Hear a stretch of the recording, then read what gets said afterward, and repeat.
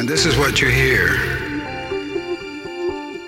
Among all the other instructions, the one that struck me was,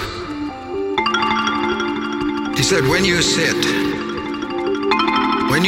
and you counsel for the welfare of the people, think not of yourself, think not of your family, nor even of your generation. He said, when you sit and you counsel for the welfare of the people, think not of yourself, think not of your family, nor even of your generation. He said, make your decisions on behalf of the seventh generation.